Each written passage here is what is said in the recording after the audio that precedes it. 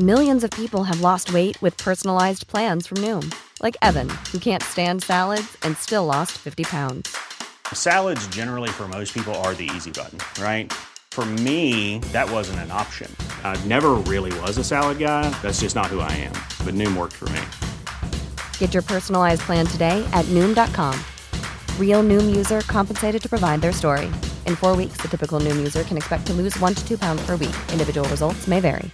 A lot can happen in 3 years, like a chatbot may be your new best friend. But what won't change? Needing health insurance. United Healthcare Tri-Term Medical Plans, underwritten by Golden Rule Insurance Company, offer flexible, budget-friendly coverage that lasts nearly 3 years in some states. Learn more at uh1.com.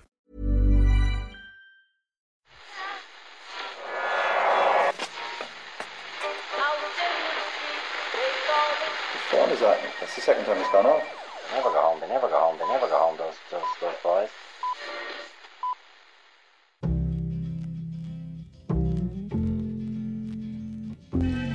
And I said, I want to win the league, but I want to win it better. You can understand that, can't you? Yes. Good lad. So he's almost like having a second captain in the team. Second captain, first captain, whatever. Yes. It's my favourite type of Irish Times Second Captain's podcast. It's a bonus Irish Times Second Captain's podcast. Hello, fellow podcastaneers, Murph, Ken and Simon. Hello there. Hello. How you doing there? Do you like these bonus shows as much as I do? You sound fresh. Some call it unpaid overtime, Ken. I call it giving the public what they want. Okay. Or at least what we feel they want. Either way. We're prescribing for the public what we feel they should need. The reason for this bonus show, delivered on Tuesday morning, it's Six Nations time. Not only that, but the first heavyweight clash of the tournament is on this Sunday in Dublin. It's Ireland against Wales. And these two guys, Murph, just straight up do not like each other. They just don't like each other. It's been very clearly established over the years. Fans pretend to like each other, sure. Players say the right things in public. Coaches have the utmost respect for what the other has achieved. But this is a rivalry that, let's be honest, doesn't bring out the best in either It brings nation. out the absolute worst in both the Irish and Welsh nations, if we are to call the Welsh a nation, which probably is inaccurate. But anyway, see what I've done there? I've already, they see what they're bringing me down a level already. Yeah. I'm sorry. You're now debating what is a nation, what's a What's a principality. principality, I suppose, really. Do you remember the front page of the Western Mail after Wales stuffed us last year? And you remember this Western Mail? I do. This rehashing of an old article. Well, no, it wasn't old. It was during the week. Season. It was the same season. I think it was earlier on. I think it was Neil Francis's tournament preview when he made the point that Warren Gatland has the intellectual capacity of a tub of flora. Yeah. They don't forget over in Wales. Tell you that for nothing. No. The front page of this Western Mail. Most of the capacity of that tub is devoted to memory, grudge holding memory. You can remember the front page? Do you remember what it looked like? I can. It was a breakfast table with a tub of flora with the score, which I think was Wales 23, Ireland 16, written in the the butter, inscribed in there via. I can't believe it's not butter. Yeah. Do you know what it said? It said, "We won. Spread the word." Yeah, that's the headline, and then a quote underneath it. The Irish fans I spoke to found Francis's comments an embarrassment. They weren't too impressed with Keith Wood's complacent predictions of a comfortable victory either. The margarine barb was pathetic. We can't believe you're not better. Caroline Hitz, stinging verdict, pages 2 and 3. Having a pop at Neil Francis hurt even more than losing the game. It did. He's not Frano. Our most beloved son. You know, you can go after anyone, but not Frano. Heaviest baby born in Ireland. And shut up, Ken. You're always saying that. So Irish fans wolf whistling. Not a week goes by. Irish fans wolf whistling and booing Gavin Henson at Lansdowne Road back in 2006. That genuinely was cringy and horrible. Stupid, yeah. And of course there was Ken Birdie's unforgettable reign of terror. When was that? 2011? 2011, yeah. I think it was the Six Nations in 2011, followed by the World Cup in 2011. I think it was in, sort of a 5-month period. It was, yeah. A lot of drama added by the fact that Wales stuffed us in both those games. I think Ken Burley wouldn't have been half as funny if Wales hadn't hammered us in both those games. I'm not sure they would have got him back on. Yeah. That's the thing. Would have halved his appearances. Oh, Ken Birdie hasn't been seen in a while. You were quite taken with the advertising for this tournament, Ken, 2016. Well, I think it's great. I think it's great that rugby is living out these final days of its existence by celebrating the very qualities that are soon going to get it banned. What do you mean? Well, just it's just the world is changing on, And I saw this BBC ad for the Six Nations, which essentially intersperses scenes of friendship and fandom with the Carpenters. It's Whitey Bird suddenly appear every time. It's a lovely, very gentle looking ad for the first 10 seconds. Gentle, and then suddenly, as these massive, bionic rugby players slam into each other, and you can hear the crunch. Inflicting traumatic brain injury. Yeah, well, I mean, you don't have to get hit in the head to suffer a traumatic brain injury, as we now know. But this is the right kind of sound for one, is all I can say. So you hear this sickening thud of beef on beef. And then it's back to the Carpenters for another, little face-painted children and so on. And then another bone-juddering collision between these enormous men. And then it's back to the kids whose parents won't allow them to play the game based on exactly the quality of the game that is being celebrated by this ad. The violence which draws everybody in and which will unfortunately cause it to go down the same road as fox hunting and fox cutting. Fox hunting. Fox cutting recently banned in many states in America. There's one very strange moment in that ad, and I gotta be honest, fox cutting. Yeah. Oh, if only it was so cutting close. that he nearly said there. Oh, that's my only concern. There's one moment in that ad where, yeah, like you say. Each of those moments of brutality is shown in all its gory glory. Yeah. But there's at one point it flashes back from the fans to a French player gently sort of rolling over the line and placing the ball down for a try, and that too has the sound effect. Oh, really? It's but it's just a guy. It's not a guy being tackled. It's just a guy scoring a try. Not really sure what the sound. Well, if you get concussed enough, even scoring a try, probably. well, this is true. Anyway, we've got our return to play protocols, Ken. Everything's fine. They've got 10 minutes to assess whether the man suffered a grievous brain injury, Ken. It's fine. All right. Anyway, we've got a Welsh legend who's going to join this chat. Martin Williams, 2 Grand Slams and 100 caps for his country. Shane Horgan and Jerry Thornley are ready to go. So let's talk Six Nations. The third of the encounters on the last day of the Six Nations, each one extraordinary, extra special. It really does seem as this is going to be just too much for England and Ireland to handle. Tipuric. What a pass! And what a run by the skipper! And Wales are over the line again. And England and Ireland are possibly watching this in despair. But everyone else here just marvelling at a scintillating Welsh performance. Ireland need to win this game by 21 or more. At the moment they're leading by 30 points. It's a try for Ireland. 72 minutes gone as Murrayfield erupts. It's almost like a home game for Ireland. And certainly Sean O'Brien smashing his way through. It's another try for Ireland. It is still possible that England take the title, but logic would suggest that it's going Ireland's way on points difference. Although Jack Noel may have something to say about all that. England tear back towards halfway. Penalty to France, that's it. Luge takes it, Antonio France. Oh, it could still be on for England. Cockott says enough is enough and ends the game. Nigel Owen's whistle will blow. An extraordinary game here at Twickenham is going to end. The title after this colossal battle between England and France is going to Ireland. Shane Horgan and Jerry Thornley are ready to go. Jerry, first of all, how are you? Good, thank you. And you? Excited, I hope. Now, all I'm reading in the last few days that Joe Schmidt has lost all these loyal lieutenants, Paul O'Connell, Les Kiss. There's a lot of other injured players out there. We were home against Wales, away against France in the first 6 days. The style of rugby is getting hammered maybe for the first time, and the Irish provinces are all having a bit of a nightmare.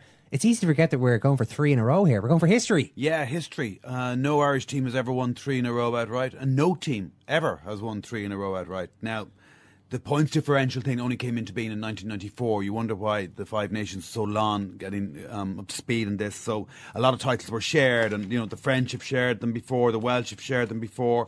But strictly speaking, nobody's ever won 3 outright, and Ireland has never even shared 3 in a row. So it's definitely a chance to make history. I think it'll be the toughest of the 3 for all the reasons you outlined, and the absence of Peter O'Mahony and Tommy Bowe, and most probably now Luke Fitzgerald as well. And also the itinerary. So much is said about momentum, and Ireland, much to the chagrin of Warren Gatland and others, used to invariably draw Italy first up, usually at home, sometimes away, and therefore had a gilded opportunity to build up some momentum. Certainly that doesn't apply this time around, with Wales first up at home and then a 6-day turnaround to an away game against France. I can't recall such a tough start to the Six Nations for an Irish team. Shane, even the way Jerry's speaking there, it's absolutely fair enough and it's logical, and we've talked about the challenges this season. Joe Schmidt himself says, listen, we're just looking for a top half finish. That'd be a good result for us. But it's funny, I know you're laughing away there because Joe Schmidt wants to win the Six Nations and probably thinks we will, but if we were Wales and we just won 2 Six Nations in a row, all we'd be thinking about and talking about would be Grand Slam. And yet for some reason, I don't know, it seems like we're reluctant to embrace the fact that this team is on the verge of an unbelievable achievement. Yeah, well, whether it's on the verge or not, it's got potential to do it. But being on the verge, I think, is maybe overstating a little bit. We do have this luxury before we go into the Six Nations to dream. So maybe we should dream a little bit more, myself and Jerry. Maybe not doing that because we can see that the road ahead is quite difficult. And there are a lot of reasons maybe not to be as optimistic as we might be, given the fact that we've got 2 amazing championships in a row and we actually go into this game against Wales, I think, slight favourites with the bookies. But, I think Wales probably came out of the World Cup in better shape, certainly more optimistic than we did. The fact that their their regions don't perform particularly well doesn't seem to affect their national team, where it does traditionally have an impact on us. If we're flying in the provinces, it's generally a good indicator that things are going to go well for Ireland. And as Jerry points out there, it's very tough to go 6 days and away game turnaround. I think, against this French team, I'm not so worried about the French as I would be, for example, going to Twickenham. But a lot really could be riding on this first weekend. That's why it's so exciting. I'm so delighted that the Six Nations is back. I love it. I think it's my favourite competition. I think I like it more than the World Cup. And given that we don't always get to see rugby that matters, the Six Nations always matters, and that's why I like it so much. It's funny, when you said that, Jane, about liking it more than the World Cup, Simon raised his eyebrows. Jerry looked stunned. We're just picking Jerry up off the floor here. And I'm smelling salts. Yeah, and I'm interested to know why it is. Why do you prefer this? Because every logic says these days in modern rugby that the World Cup is where it's at. Or maybe because I'm closed-minded or something, I don't know. It's just, it comes around every year, and there's a special... I think there's something sort of quite magical about it. And the World Cup, listen, you're going to see the best players and the best teams, yes, and that's it. It comes around once every 4 years. We haven't been super successful in the World Cup. I think that's one of the reasons I don't enjoy it so much, where we have a real opportunity to win something in the Six Nations. I think there's a history with the World Cup, with the Six Nations, that isn't quite there with the World Cup. And I think... the atmosphere around the grounds and the atmosphere in the different countries, I think, is really special. It's its own thing, and I just have a real soft spot. I love it. That's the fact it comes after Christmas. Everybody's kind of a little bit down after January, bit of a hangover after Christmas, and I think this really kicks off the year in sport. Shane, would it be fair to say this is the first tournament under Joe Schmidt with Ireland where there's some raised eyebrows about how he's gone about his business? Up to now, it's been his Claremont record, his Leinster record and Ireland record have been near immaculate, but the World Cup has tarnished that, and that for the first time people will be looking at mistakes Joe Schmidt might make as much as mistakes that the Irish players might make. Yeah, I think that's interesting. I think it's the first time that he's come under the spotlight to this degree. It's almost like everything that Joe has said up to the World Cup was taken as being right, just because his knowledge of rugby is so remarkable, and the success he's consistently had and constantly delivered. I think that was always going to change unless he won the World Cup, which was going to be unlikely. I think it was very difficult. I still think it was an incredibly difficult achievement to try and beat the Argentinians in the quarterfinal, given there were 5 key players down. And I think, in retrospect, I think we did quite well. I do feel, though, that there's sort of a little bit more bite in the media I don't think they always feel that they get enough access from Joe, and as a result, I think they're looking a bit more at what Joe is doing. And I also think the style of play that we saw last year, at some stages, I think the public like a running game. They've been used to it in a lot of Irish teams. Over the last number of years, I think there's a perception that there's too much of a kicking game, and I don't know if that perception is right. I think at the moment, we see some of the Irish players are a little bit inhibited about taking the passing option or taking the offloading option. I think we're very often set up for it, but we don't use it for some reason. And I think if we can remove that inhibition, I think the game plan and the game plan does allow for it. I think we can take heart from the last match of last year. I think we have the capacity to go very well. Yeah, we can take heart from that performance, Jerry, in terms of the style. But if you listen to what Joe Schmidt has been saying in the build-up to this tournament, per match, he says we made more passes than any other team in the World Cup. Per match, we kicked exactly the same number of times as the All Blacks did. He says that in terms of offloads, sure, you can go out like France and offload away to your heart's content against New Zealand and get 62 points stuck on you. He strikes me as somebody who, if anything, is entrenching himself here against the criticisms that he has and has no notion of playing more expansive rugby. I don't think it'll be radically changed either in personnel or style or approach. And is it limited? I agree with Shane, and I think Irish players are less likely to go for an offload or push a pass out of contact than they would be if they were playing for their provinces. So you'd imagine that somehow comes from the direction from on high. Turnover is frowned upon hugely in Joe Schmidt's scheme of things. If you look at things, Ireland do not tend to offload much, and certainly since Brian O'Driscoll retired, they offload even less. He was almost a one-man offloading machine in the team. The ground is their friend. They recycle the ball better than anybody, and it's why the back three are so important in Joe Schmidt's interpretation of things in terms of recycling the ball and making sure it's recycled. It's why sometimes Simon Zebo hasn't figured, and why other wingers such as Dave Carney, Andrew Trimble and so forth have figured, because they're very good at the kicking game, the chasing game, the receiving game, but also making an impact at ruck time, which Simon Zebo doesn't tend often to do. And so, but if you look at their recycling rate, it's been like up 97, 98%. It was the key to the two back-to-back successes. So his methods have worked at Six Nations time. Another factor as well is whatever about having the personnel to do this, there hasn't been an awful lot of time in the training ground. It's not like, say, a club side that would have, a 6-week, 7-week pre-season with their head coaches, where you've more scope to bring in, evolve a team style. I don't think there's that much scope in the middle of a season, particularly this one, a World Cup year. There hasn't been an awful lot of time together. So I don't think we will see a huge radical change. Well, when will there be scope then? Because we were told that before his first season, again, during the second season, before the second season, you kind of thought maybe things might... Yeah, I was going to say improve. I'm going to catch myself on here for a second.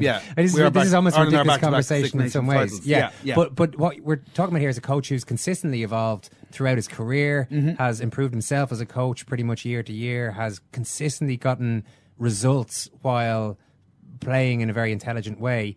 And yet it seems like we're all sitting around here wondering if maybe he's gotten stuck in the mud now. I don't know about stuck in the mud. I still wouldn't swap him for any other coach in the world. I think he's a very smart coach and he'll adapt. You're right, though. The scope for developing a new style or evolving this team style is made difficult by what's in store. I mean, Six Nations is the Six Nations, and I don't think the Irish fan base or the pundits or any of us sitting around this table or Shane or that many people are going to accept Ireland finishing 4th or 5th while scoring more tries, making more offloads, and making more turnovers, etc., etc., etc., with the long-term view in mind. But did the World Cup not show us that actually the best way to achieve results is through more offloads? Yeah, it is, but I just don't think it's going to happen in this Six Nations. I think the Six Nations is an end in itself. He's very much under instructions from the RFU for Ireland to put their best foot forward. It's where the greatest dividend in terms of prize money comes from, as well as TV money. And then, of course, you look down the track, you've got a 3-test tour away to South Africa at the end of a World Cup year. That's pretty daunting. And then you're playing the All Blacks twice and Australia once next November. So there is limited scope for that. But I do think the team will evolve, just not as radically as perhaps some people want it to. Shane, too much pressure to change his style? No. Well, what you have to remember is, look at what Joe has been dealing with. He's been the Six Nations coach, or the Irish coach, in the last 2 Six Nations, and they've won both of them. That is during probably the worst 2 years of provincial rugby that we've had. I'm trying to think if there've been ups and downs. There've been some things that have been okay, but generally, the level of provincial rugby over the last 2 years is not comparable to almost any time before that. And so we haven't had the level of success. He's been dealing with the same players, and he's delivered 2 Six Nations championships. It's actually quite remarkable. And the fact that we can pick holes in the style a little bit, well, maybe he's making a conscious decision to do what he thinks is best with those players. The players that haven't been showing a huge skill level while they've been playing for their provinces. And that's one concern that you have as a national coach. You are very reliant on the day-to-day work that the provinces do. I think there's some concerns about what's being done there. There's some chinks of light. But also, I think that you can't just play a revolutionary type of game when you're with the national team that bears no resemblance to the sort of game or the skill level required at a provincial level. And I think to some degree he cuts his cloth accordingly. But saying that, I still believe, and I've watched his teams very closely over the last couple of years, and I really do think that the options are there, but they're not being taken. And I think he can try and remove some of the inhibition from his players, because Joe won't be naive enough, and he's a very sophisticated coach. He just doesn't go, this is the only thing you can do. You can only kick in this situation. You can only box kick in this situation. It's never the case. There's always a couple of options. There's always, there's generally a kick pass run option almost every single play. But very often I think you're seeing that the players are a little bit conservative, or they're concerned about their skill level, and they're not willing to try and execute the skill under pressure. And that's something that he's having to deal with, and maybe that's having an effect on the style. All right, well, we might be feeling a little bit uneasy about this campaign despite being back-to-back champions. Let's find out what they're thinking in Wales. Double Grand Slam winner Martin Williams joins us now. I'm delighted to say, Martin, are you confident? Oh, never confident going to Dublin. I think the Welsh squad are in a good place. Most of our team, unlike Ireland, are fully fit. I suppose where we have got injuries, the quality to back them up, is very strong. The likes of Jonathan Davis coming back for Scott Williams, Liam Williams coming back for Lee Halfpenny, and Gareth Davis for Rhys Webb. And everybody else is fit and on form. So they're in a good place, but as we found out in the World Cup, with all our injuries, everybody wrote Wales off, and sometimes that can inspire you to great things. So no, we're not confident, but we're in a good place. Peter O'Reilly in the Sunday Times reported an exchange between Joe Schmidt and a Welsh reporter at the Six Nations launch, and the reporter put it to him, listen, Gatland says that Ireland are favourites next weekend, and Schmidt said, well, Sam Warburton's been captain for 5 years. Wales are the most capped side in the Six Nations with over 1,100 caps, and they were the biggest team in the World Cup, averaging 106 kg per man. It was a very Joe Schmidt type answer, full of facts. I mean, both teams seem to be reluctant to take the favourites tag. Why does anyone care about this anymore? Who the public think are favourites for a game? I just think it's a little bit of mind games, isn't it? I think whenever you're a player, it doesn't really bother you if you're a favourite, underdogs, what have you. I just think he's just hitting fast at the end of the day, Joe Schmidt. Wales are a huge side. They've got huge men. Probably our back line is as big as our pack when you look at Jamie Roberts, George North, these sorts of players. But I suppose they have got huge experience now. It's a group that's been together more or less for the last 4 years. It's beaten Ireland twice as well in the last 2 games. So I think it's such a difficult one to call, and I think it's such a big game for both teams, because whoever wins this game, it sets them off on a great track, particularly for Wales, because if they win, they've got 3 home games, which you'd expect them to win. So it's a huge first up game, and that rivalry's been every year since we build more and more, isn't it? Because in fairness, I think Wales and Ireland obviously have been the 2 most successful teams over the last decade. So it's a fascinating matchup. Shane, I think I'm right in saying that you're particularly worried about one of the Welsh players, Dan Biggar, how he's blossomed in the last year. Yeah, I think he's just an exceptional player. He's a real talent, and he does also the extraordinary things. He's very good at managing the ball around the pitch. He's got a great selection of kicks as well. He's end over end spiral, so his kick selection is never a problem. He's a great passing game and can attack the line very flat. But then he does these extraordinary things, like his kick to regather is just one of the remarkable things in rugby in the world. He executes it almost perfectly. Very often comes back with the ball. I don't know what his percentage is, but must be over 75% when he's chasing his own kicks, and that is something that can change a game in a split second. And he's complemented by a back line that can, if they give them the ball and they get it to them early, they like to keep a bit of depth, and we've seen that against England. That bit of depth that they can keep gets them around the corner. And if they want to play, and we saw them play in that last game in the Six Nations against Italy last year, we've seen them play on occasion in the World Cup as well. When they have that mindset and their forwards are presenting them with good ball, and there's no reason to think that they wouldn't if they can get their scrum together. It's a seriously dangerous backline because they're all very rapid, but they're big men as well, as Martin said. Martin, Gatland's been in the job since 2007 now, which is, I think, unprecedented at the top level of international rugby. Has he evolved over that time? I mean, he's perceived in some way, the Warren Ball thing keeps coming up, and maybe that's because he's got such a huge backline, but has he evolved in that time? I think, if I'm honest, I think Warren's game plan it goes back even further than that. It goes back to the days at Wasps. And no, I don't think they have evolved. I think they've stuck to winning formula. I think Warren Gatland's record for Wales in Six Nations games is up there at 75%.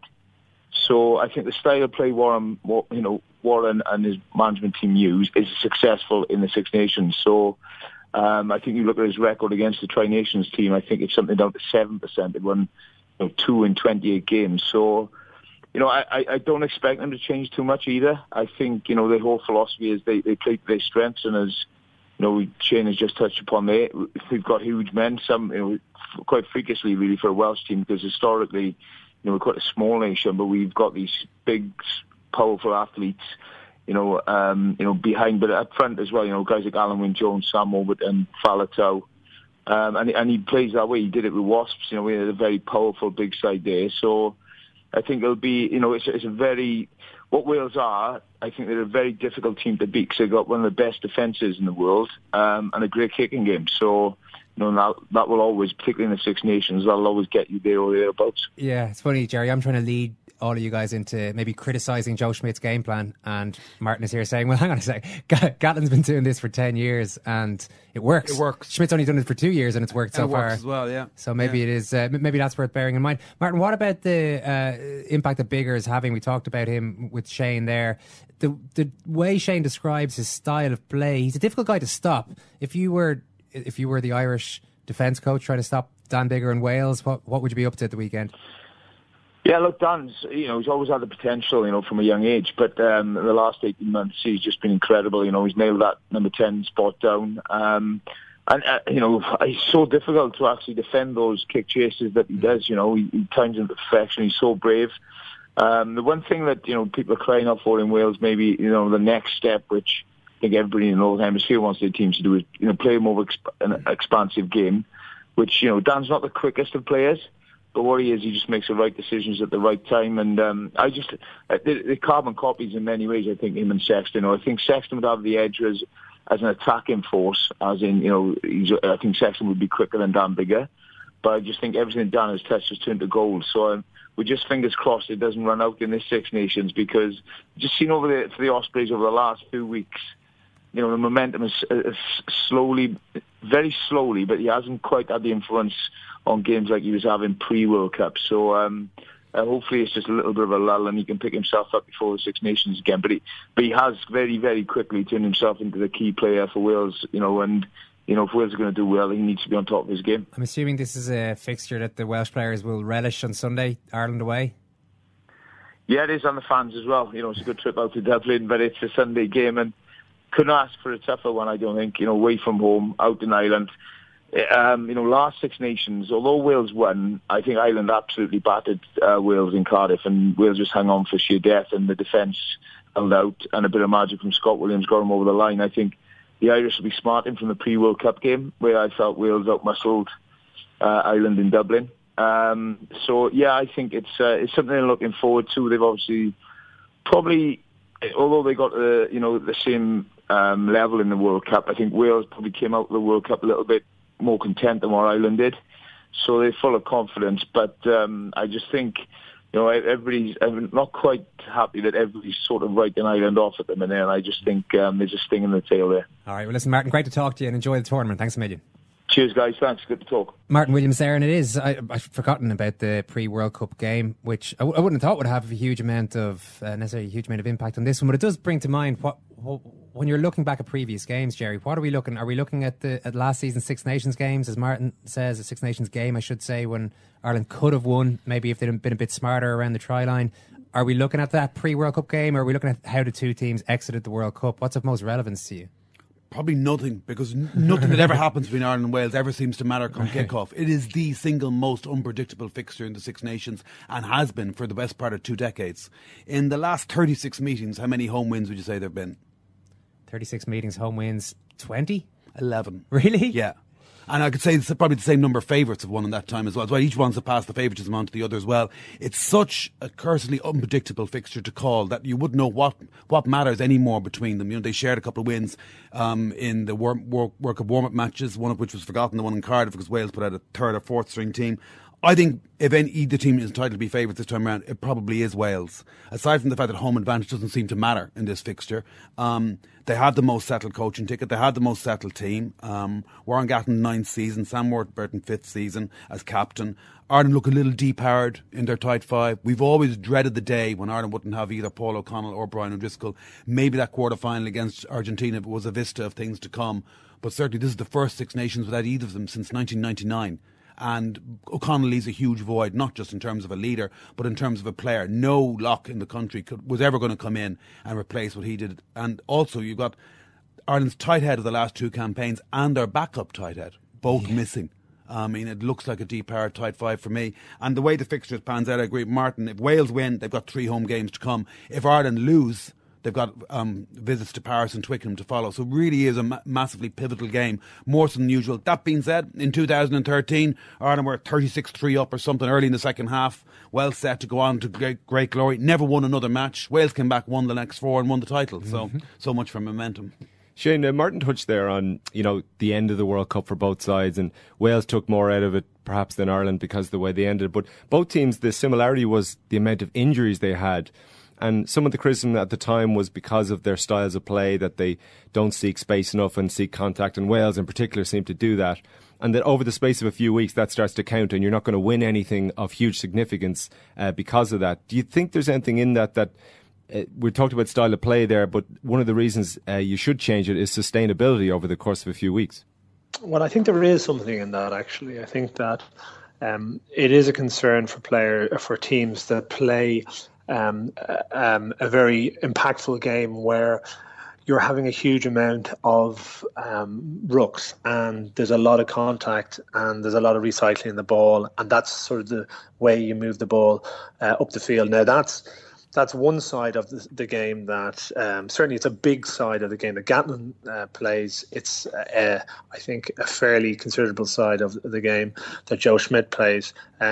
When we talk about a kicking game, that's going to alleviate that problem to some degree. I think what's more interesting is, will we see a more developed rolling play game? So that's the sort of plays that we see Johnny Sexton when it's not off set plays, but it's just off a phase where he's maybe running a loop or a switch play, or there's a bit more width on it. Or we see him sometimes see our forwards, in particular our hookers, moving the ball away from the point of contact. And I think more important than that is how both teams will protect their players by using a little bit more subtlety through their rolling plays. And we often see Ireland, and more in particular I think Wales with Gatlin ball or Warren ball, taking that as a first receiver off the 9, sometimes off the 10, but generally off the 9, smashing it up, then recycling, doing the same again.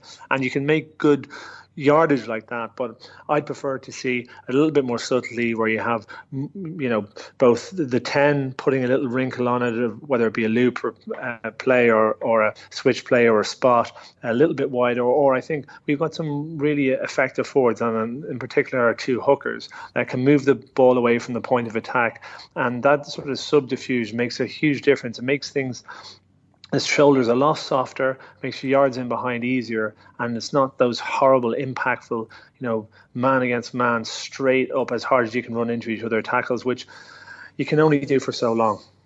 In terms of other tournament contenders, Shane, you made your views on the appointment of Dylan Hartley as captain fairly clear on the last time we chatted to you in the last podcast.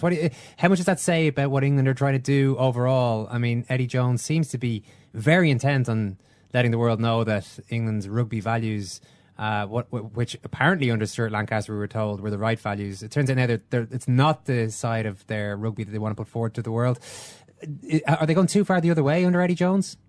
I think values are different. I think the behaviour of players, what was important, the England jersey, the team above individual. I think they were all great values under Lancaster, and I think he served England really well with that. What he didn't serve them well was tactically or selection wise, and that's not because he was he's not a nice guy. It's just that he was not making the right decisions at the right time. He came under pressure before the World Cup and was, I think, heavily influenced by Andy Farrell. He blinked a little bit, didn't trust the own values that he had established for his whole team. And then when that happens, everything came crushing down. You're right, Eddie Jones has tried to move away, as far away from Lancaster and his model as possible. And I don't think that's a smart move. That said, I think we're getting fed a certain message from Eddie Jones and from their camp, and he's a very smart coach. He's a very tactically minded coach as well. So this idea that England are just going to be a forward dominated, rolling maul, rooking team, I just don't believe that's the case. I think he's thrown a bit of a dummy, and I think that the fact that it looks like he's going to pick Ford and Farrell at 10 and 12 indicates something completely different than that. Yes, he wants to reiterate that England are a force at scrum time and line out time, but listen, that's just a basic. Every team wants to be that, and England, probably more than anybody else in the Six Nations, have the capacity to be that.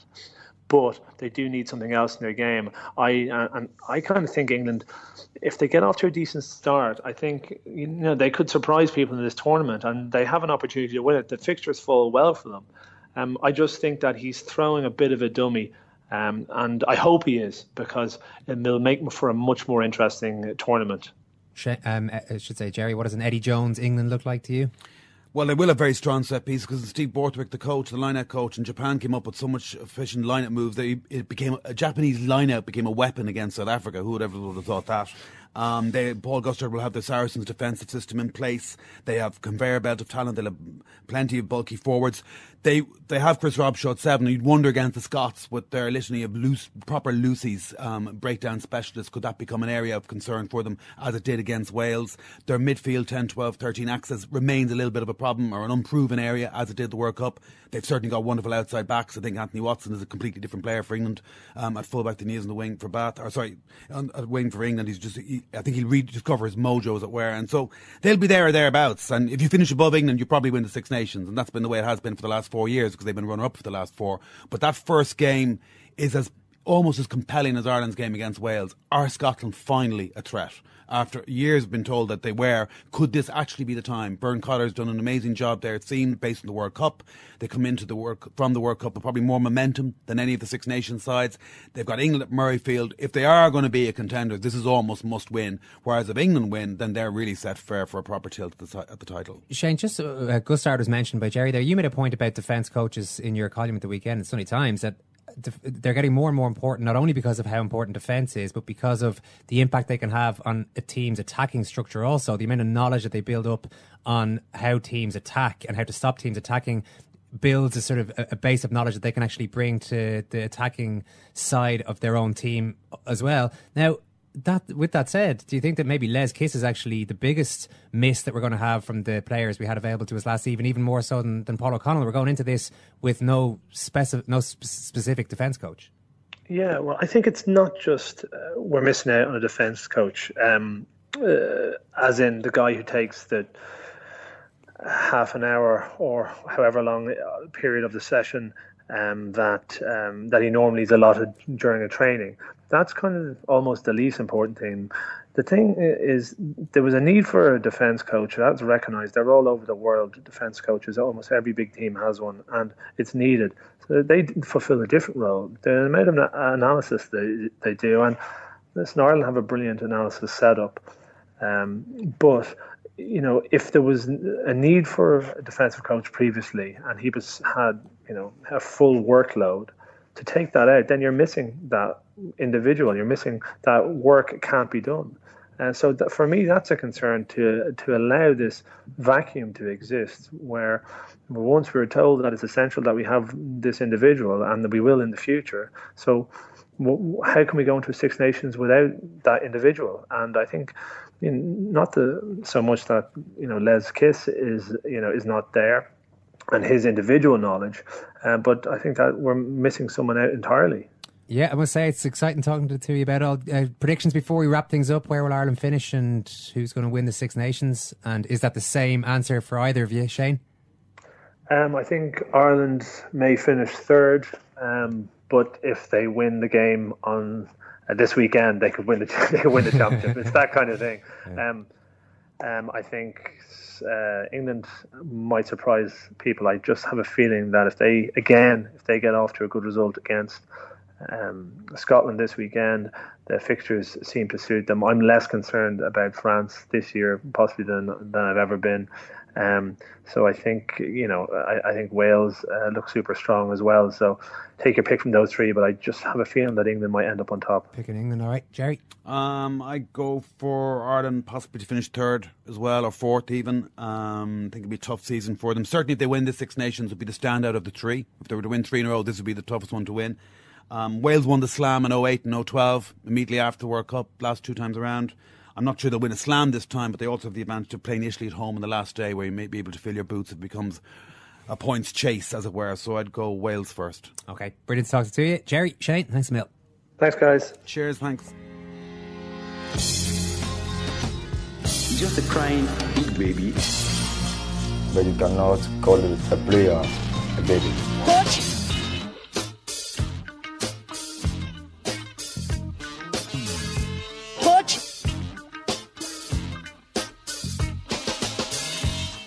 Is the game you wanted a victory, but you didn't have a weapon. I want victory for every game. Where do you think you got it all wrong today? Which is the game you wanted a victory, but you didn't have a weapon. Well, it's just the nervousness. You look frustrated on the Which pitch. is the game you wanted a victory, but you didn't have a weapon. You wanted victory. Well, I wanted victory. Which is the game you wanted a victory, but you didn't have a weapon. Where do you think you got it all wrong today?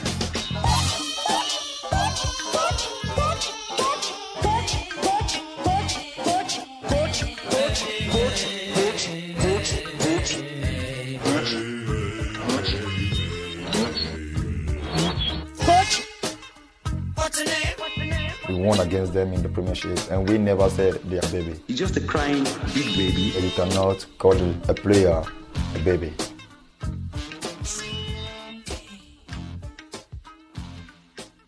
We're all okay. We've all recovered from Shane's early declaration that the Six Nations is what he's all about, rather than the World Cup. He enjoys the Six Nations more. Well, I mean, I think I like the infectious enthusiasm. Yeah, well, his enthusiasm has definitely it's enraptured me. It's enthralled me. It doesn't involve annoying Southern Hemisphere teams that beat Ireland. Yeah, that's what's really good. I mean, I think Shane put it pretty much as bluntly as he could. We have had no success whatsoever in the World Cup. It has not given us any good memories whatsoever. So, damn right, we prefer the Six Nations. Why would we prefer the tournament in which we've always disappointed and often been humiliated? Plus, the World Cup has all that flowing rugby and tries and offloads. Not for me. Not for me, Simon. And not for the Irish people. This is rugby country, and we know what sort of rugby we like. There's an add-on to that very Joe Schmitty quote that I gave you from... the most Joe Schmidt thing that's ever been said. Yeah, I did credit Peter O'Reilly there, didn't I? Yes. It was in the Sunday Times. He reported this. So, Yes, Sam Warburton has been captain for 5 years, was the retort. They've got over 1,100 caps. They're the biggest side, 106 kgs per man. And then he goes on to say, so they've got the most continuity. They're the biggest. They've got a very consistent coaching team. You'd think that as a result of that, they'd have their own confidence parked away. This is what he said to the Welsh reporter at the launch. So the reporter said to me, "Oh, you're saying Wales are favourites?" I said, "No, I'm not making a judgment. I'm just giving you 3 facts. I look at facts." He went full Joe Schmidt and then another step further into Joe Schmidt. He'd be an amazing journalist, actually. He really would. He'd certainly be a thorough journalist. He'd have the old I's dotted and all the rest of it. What are we going to do now? Just get a few predictions from Ken? Ourselves? Does anyone care? What Ken I think thinks? people care what Ken thinks, yeah. I think Ireland have. I think it's going to be a bridge too far for Ireland down. Mhm. I do not see Ireland sealing the hat trick. I think Irish rugby is destined to wander in the wilderness a while, and to rediscover its true meaning and purpose. Well, there's wilderness in and around the sort of 5th place finish, but then there's wilderness in and around the 3rd place finish, which is more palatable. You know who I fancy on? Who do you fancy? The England. Welsh? England to win? Mhm. You're not put off by Dylan Hartley as captain? Well, I was reading in the Times the other day that he was apparently going to be English rugby's Eric Cantona. So I think that's good. Minus the talent. Just the mad off-field stuff. Murph? Ireland to finish 4th. Lose. Boo to this. I'm sorry. Yeah, I'm sorry. Well, I get slated every time you ever ask me for a prediction. I always am tub-thumping the Cork for the Green All-Ireland last year, for Barron. example. No, that was the year before, Simon. So, What are you going Screw for you. Ireland to win the Six Nations? Because I think one of us needs to. I'm going for England.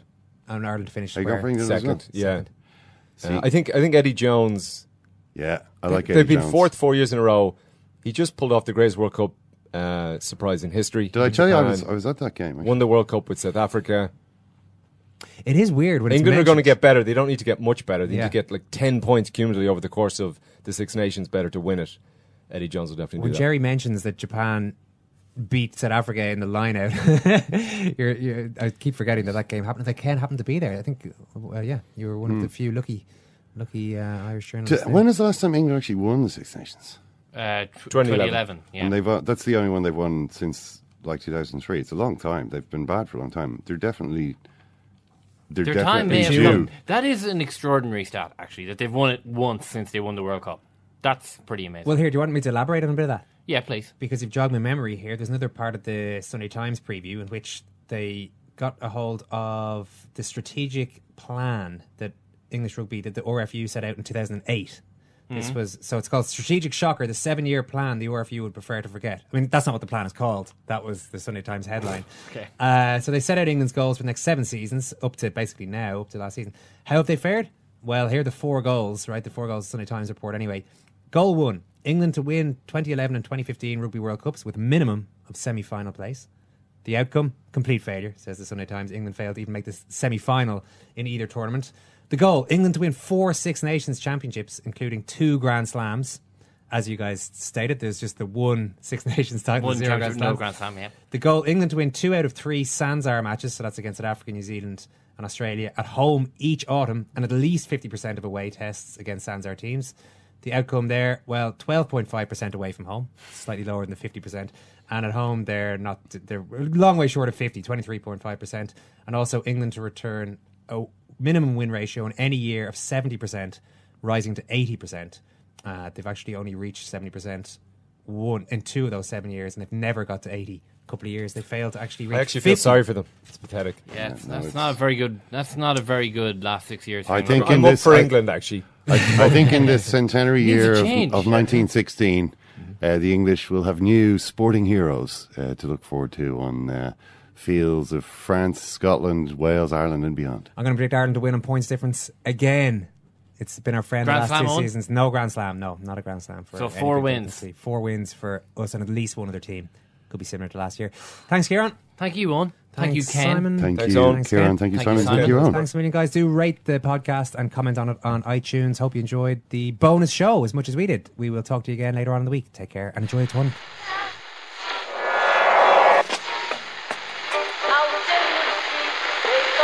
Which one is that? That's the second time it's gone off.